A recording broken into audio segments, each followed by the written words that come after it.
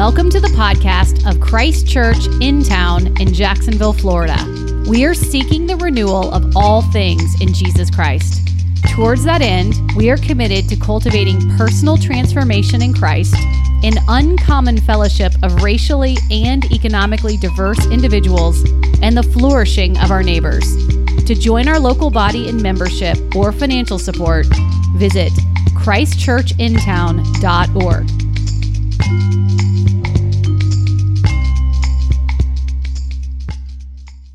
I went to college in Memphis, Tennessee, grew up in Jacksonville, then went to Memphis for college. And so one very obscure stretch of road that I know pretty well are the back roads between Memphis and Jacksonville.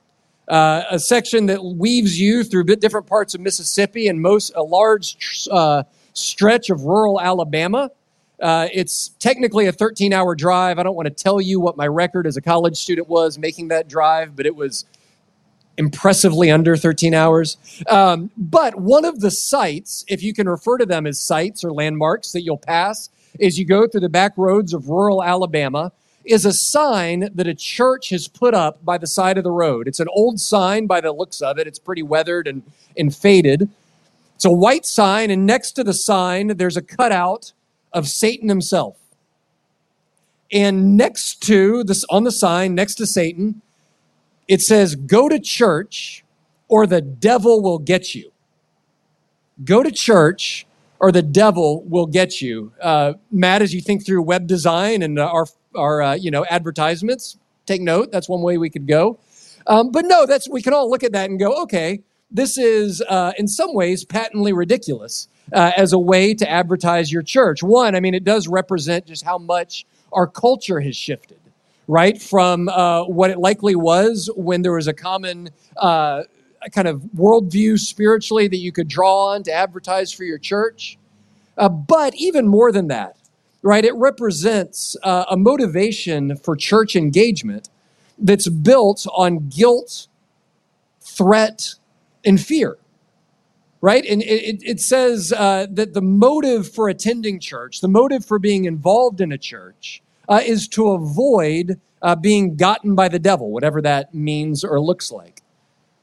And this, although, that's probably not something that's going to make it onto the front page of any church that you would want to go to, but I think it does strike a little bit closer to home than we might want to admit, right? That oftentimes our orientation to the church and our means of engaging people to engage with the church does come down to either guilt or shame of what might happen if you don't, or what might be true of you if you don't, or promise of reward on the other side, right? The carrot or the stick. If you go to church, good things will happen to you. Your life will be full. You'll be blessed, right? But it shows that we're trying to drive people towards church, that engagement with the church is more of a push than a pull, right? It's more of something that we have to be talked into doing instead of something that naturally gravitates us towards involvement because there's life and grace and meaning to be found there. You may have experienced a pastor, hopefully not me, but maybe, I try to be above it, but maybe not, trying to manipulate you either with threats or guilt or fear or something like that to engage more deeply in the life of the church, right? Sometimes as a pastor, you feel like a dentist telling people, you really ought to be flossing 7 times a day. No, what is it? 7 times a week. That's it. I do it, I promise. Or a doctor, when you sit down with a doctor and they ask you, how's your diet been? And you feel that, no, I go every Sunday. I eat plenty of vegetables, right? It's one of those things that we engage with because we know we're supposed to, instead of this natural kind of radioactive draw that the church in the first pages of Acts clearly seem to have. Another misunderstanding among the many in that go to church or the devil will get you sign is the notion that church is something that you go to, right? The church is an event or a business that's offering services and we go to it. Whereas from the New Testament perspective, it's not so much that you go to church as you are the church, right? If you belong to Jesus, if by repentance and faith, like these early Christians, you place your trust in Jesus, the church becomes who you are. It's an identity marker. that I am, as we just sang, the beloved of God, included in his people, and that it draws us towards involvement in the people that we've already been declared a part of. You know, Acts chapter 2 is really one of the most exciting chapters in the Bible. And if, as we do, if you believe it to be true, it's one of the most exciting chapters in all of human history. Because think of what's happened already here in Acts chapter 2, the outpouring of the Holy Spirit, God himself coming to make his life with human beings like you and I. God himself ceasing to be merely a God in heaven, or even ceasing to be the Son of God who is known to us externally, but by this Holy Spirit being God with us, God within us, God's power and his presence, ours forever. So we've seen that. Then we saw the miracle of 3,000 people hearing the gospel in their own languages. So people, as we talked about last week, people, the way Revelation describes it, people of every tribe, tongue, and nation beginning to hear the good news and being woven together into one multicultural people of God. And now, here at the end of the chapter, the birth of this church, a people living their lives who were strangers just a little while ago, right? Before coming to faith, remember, these were people of different languages, of different cultures, and utterly strangers to one another, who are now living their life together in a way that's described in a way that the ancient people would only have described family living together, sharing their possessions, sharing their homes, sharing their meals. What they're saying is this is a group of strangers and even enemies who are now living together with one another like family. This is, the church itself is a miracle. The church itself is a part of the incredible good news of what God is doing in the world. And so it will do us well in a world where the church seems oftentimes to be bad news to so many, where the bad news of the church's failures are ever in front of us, and where many of us in our own lives are aware of them. We want to look at the reality that the church is good news. Not only do we have a message of good news, but we actually are supposed to become good news for one another and for our communities. And so I want to ask a couple questions of this text, really just two. Who is this early church? Who makes up the church? And then secondly, what do they do? What are they called to do as a people? First, who's included in the church? And the short answer, I'll have more to say about this, but the very short answer is absolutely everybody, right? That there are no boundaries on who is potentially included in the love of God in Christ and who is potentially knit into the people of God, his church. It is a free and open invitation that goes out. Remember what Peter said at the sermon at Pentecost, right? The promise is for you and your children, all who are near and all who are far off. Right at the end of this chapter, we see that God's adding to their number every day those who are being saved. Right? That though it is a tight-knit family, it's an open family, that every man, woman, and child is invited to repent, to believe, and to come and belong and become a member. You know, when historians, we've hinted on this a little bit already, but when historians talk about what enabled the explosive early growth of Christianity in the Roman Empire, one of the things that they point to is the radical inclusivity of the church, right? You know, they ask the question, why in an ancient world, in ancient Rome, when you had, if not thousands, at least many, many hundreds of different religions and philosophies and ideologies vying for adherence, vying for people to believe them, why did this one seemingly unlikely faith explode and take off in such a way that it outlasted the Roman Empire itself? And one of the things that historians almost universally, believing and non-believing, would say is that part of the incredible explosive power of Christianity was that all people could belong, right? You had philosophies in ancient Greece and Rome that were really only open to the most educated and highest classes of people, right? And only those kinds of people belonged. And then you had folk religions, right? Deities of this and that really belonged to the common people, right? You had deities that were followed most closely by slaves and foreigners. And then Christianity comes along and says, no, this is a faith for everyone. Jews and Gentiles, rich and poor, slave and free. Everybody can come in on this faith. It was radically invitational and inclusive. And even by the end of the book of Acts, we are going to see stories of some of the most strange and unlikely people coming into the church, right? This church that starts off as an entirely Jewish group of Jewish converts to Christianity. We're eventually going to see not just Jews, but Gentiles. In fact, the Roman centurions and soldiers who were the oppressors to them, who were those who extorted them for taxes and were rough and violent towards them. We're going to see them coming into a church together. We're going to see an Ethiopian eunuch, so somebody from the northern areas of Africa coming into the faith. We're going to see Paul, a persecutor of Christians, come into the faith. We're going to see him working to get the message of the gospel to Roman rulers, trying to get the message to Caesar himself. We're going to see men and women, rich and poor, slave and free, all coming in together into one church.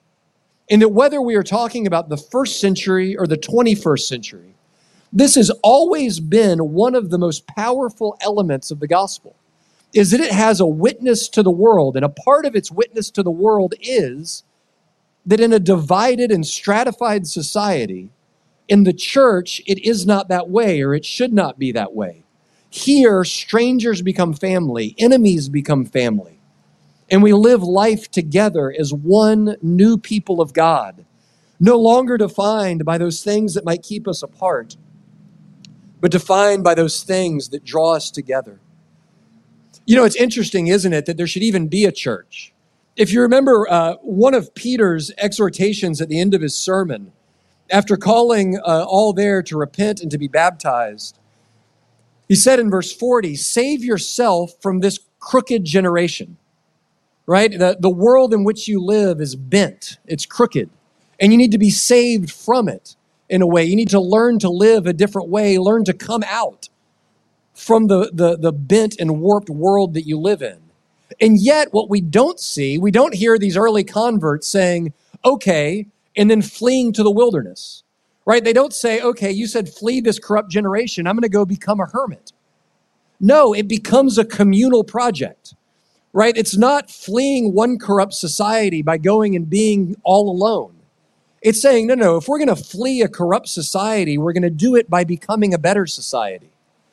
We're not just going to flee a corrupt culture to go become an isolated culture. We're going to build a new culture, a new way of being friends, a new way of being in fellowship, a new way of loving one another and sharing our lives. But it is going to be a communal project. We are going to do this together in relationships.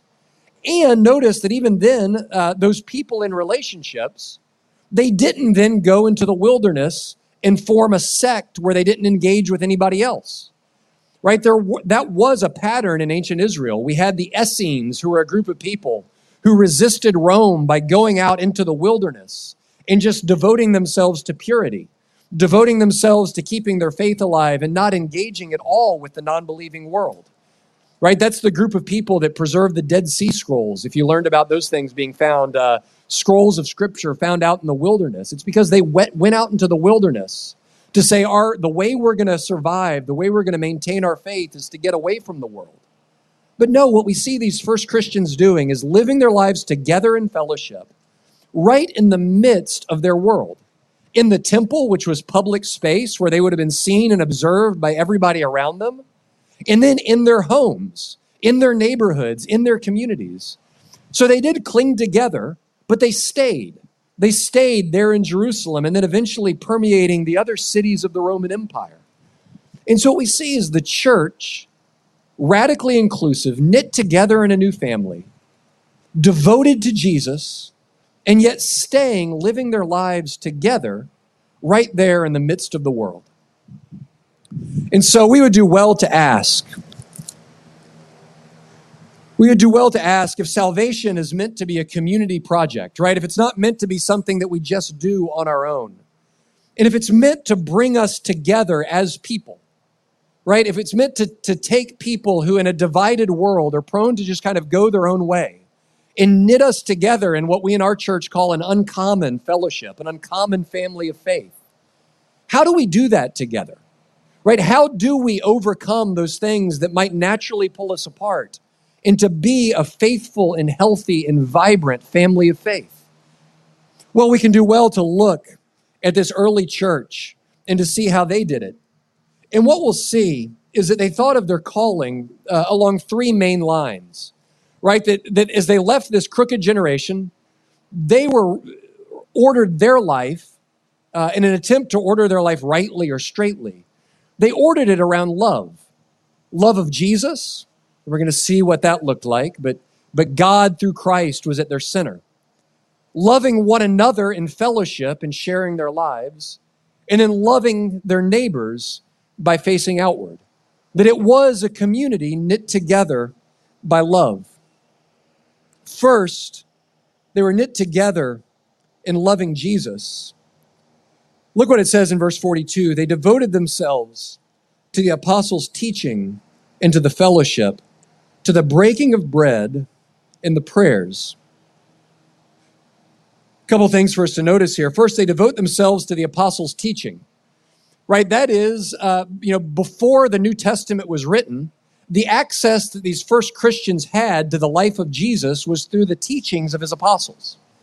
Remember, we saw in Acts 1 when the apostles were setting out to elect a new apostle to join them after Judas's betrayal. And they picked Matthias on the basis that he had known Jesus and he had seen the resurrection.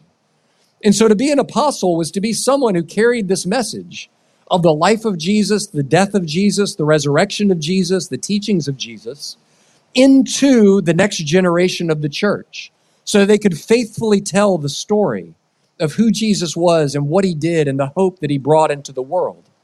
And the way that this church oriented their lives around Jesus was to orient themselves to his teachings. So this was a learning community, right? It was a group of people who were committed to learning, who were committed to looking to Jesus to learn how to live, to looking to Jesus to learn what it means to follow him.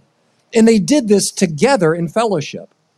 Together, they sought to follow Jesus. I was reminded, remember that great story when Jesus in the Gospel of John goes to visit Mary and Martha and their brother Lazarus.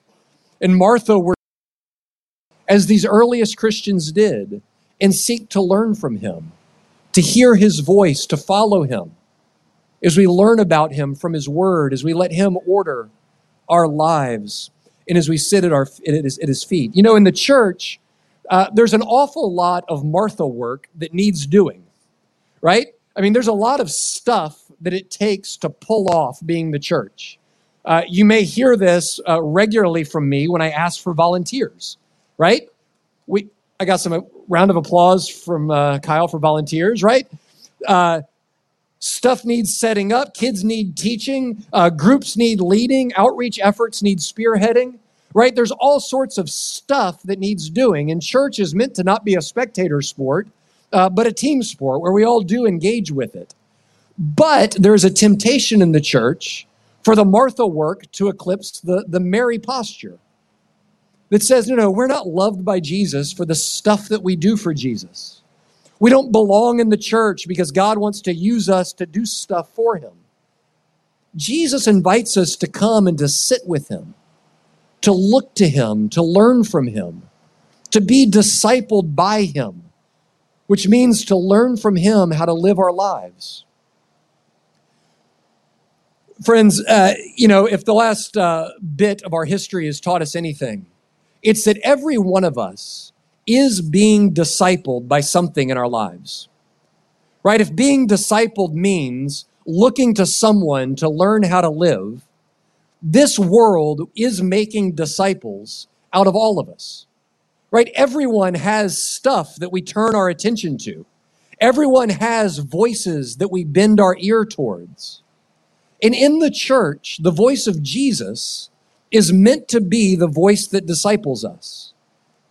And that is maybe the most fundamental posture that contributes to the church's unity, right? It's that the church is a group of people who try to tune our ears to hear the same voice so that we're being discipled in the same direction. And there are no shortage of other voices that are offering to disciple us. And those voices, if we listen to them deeply enough and long enough, will eventually disciple us into tribes, right? That's what, tribes are made by those kind of common objects of loyalty and love, common voices that we listen to. And there are no shortage of voices left, right, and center that offer us a narrative that would disciple us into its image. And guys, this may be, I'm not just speaking narrowly to our church, but maybe to the church in America.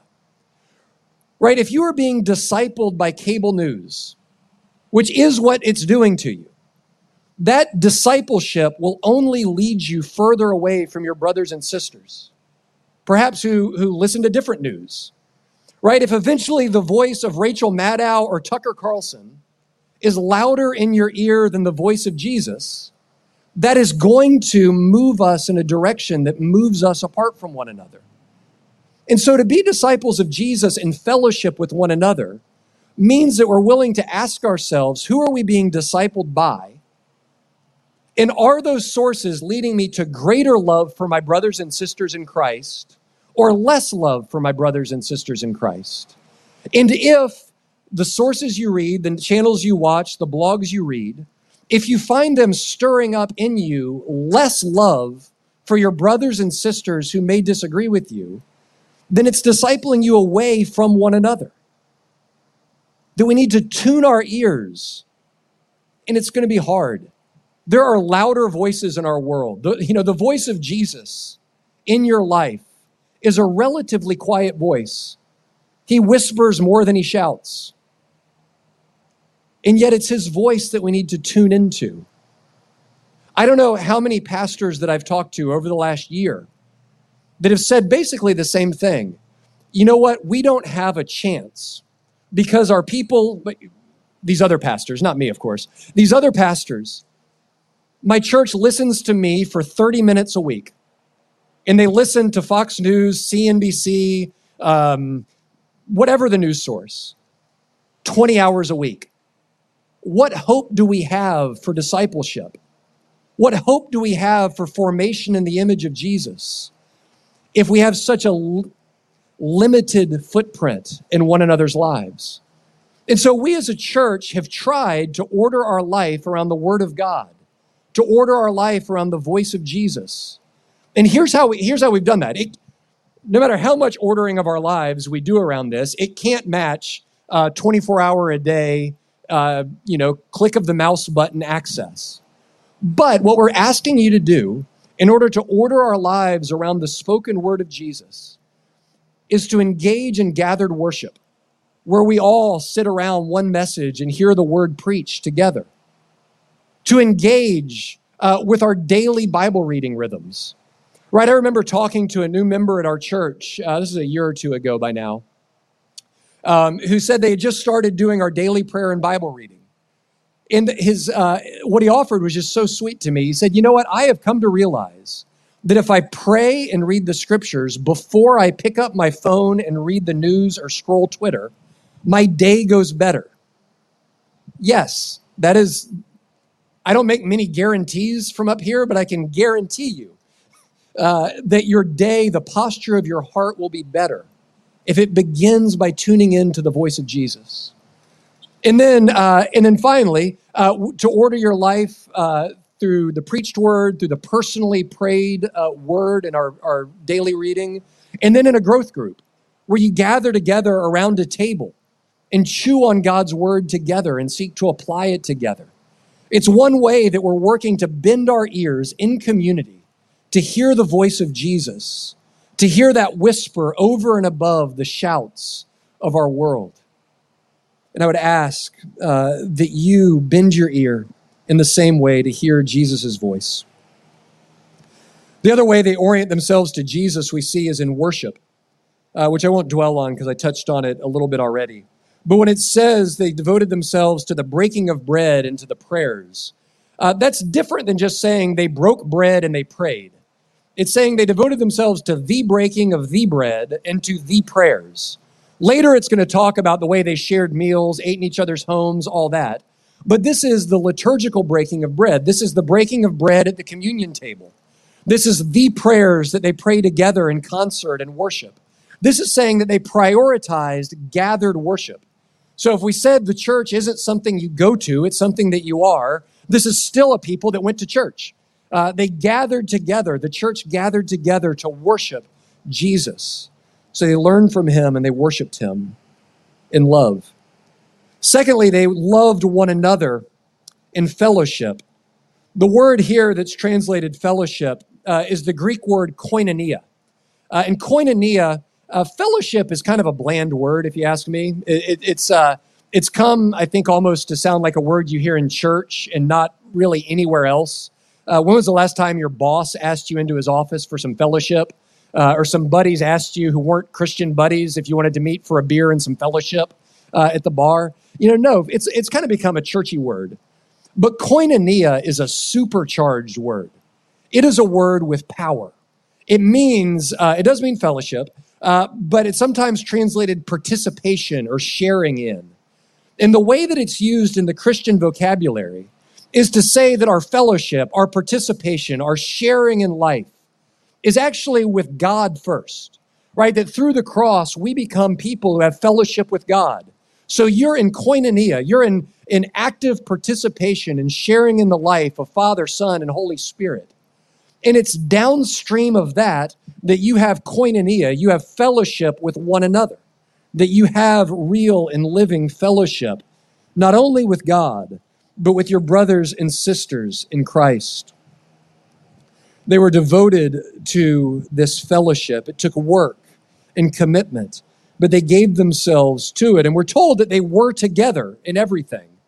It says they were together. That means later it's going to talk about the stuff they did together, but here it just says they were together. They were locked in. They were aligned with one another in koinonia, in sharing in life and in fellowship. And that is the power of the gospel, to weave strangers into koinonia, into real, abundant, lasting relationships that are safe and can be trusted in, can be rested in, can engage with one another, that we can live our lives together. One of the best voices that spoke to this, Martin Lloyd-Jones, was a preacher, primarily active in the late 1930s, but mostly in the 1940s and 1950s in London. He was Welsh. So if you ever listen to his audio tapes or recordings, it sounds like he's from Middle Earth. Like Welsh people have this lilt to their voice that makes it hard to understand. But he was a wealthy upper-class Welshman who was a doctor who became converted in the 1920s and then became a preacher in London. Think about what was going on in London during the 1940s. So this is in London during much of World War II. And one of the things that he notes is that in his church during those wartime years, people would gather from every one of the Allied nations. That Christians from Canada, the US, Australia, from all of these Allied nations would come together and they'd worship on Sundays. And he would note that as they came, oftentimes they would ask to meet with him after, or to be prayed for by him after, these soldiers from all over the world. And as he sat with them, he said he was struck by the fact that after sitting with a stranger for a few minutes, it became clear to both of them that they already knew one another. It became clear to both of them that they already knew one another. And what he meant wasn't, hey, we've met before. It was, if we're in Christ, we know one another. If we're in Christ, even though we have different cultures, different national loyalties, different customs, we know one another. What we share is deeper than those differences. And he would have this spark of recognition that the spirit in him recognizes and knows the spirit in the other, that the loyalties of one matched up with the loyalties of another.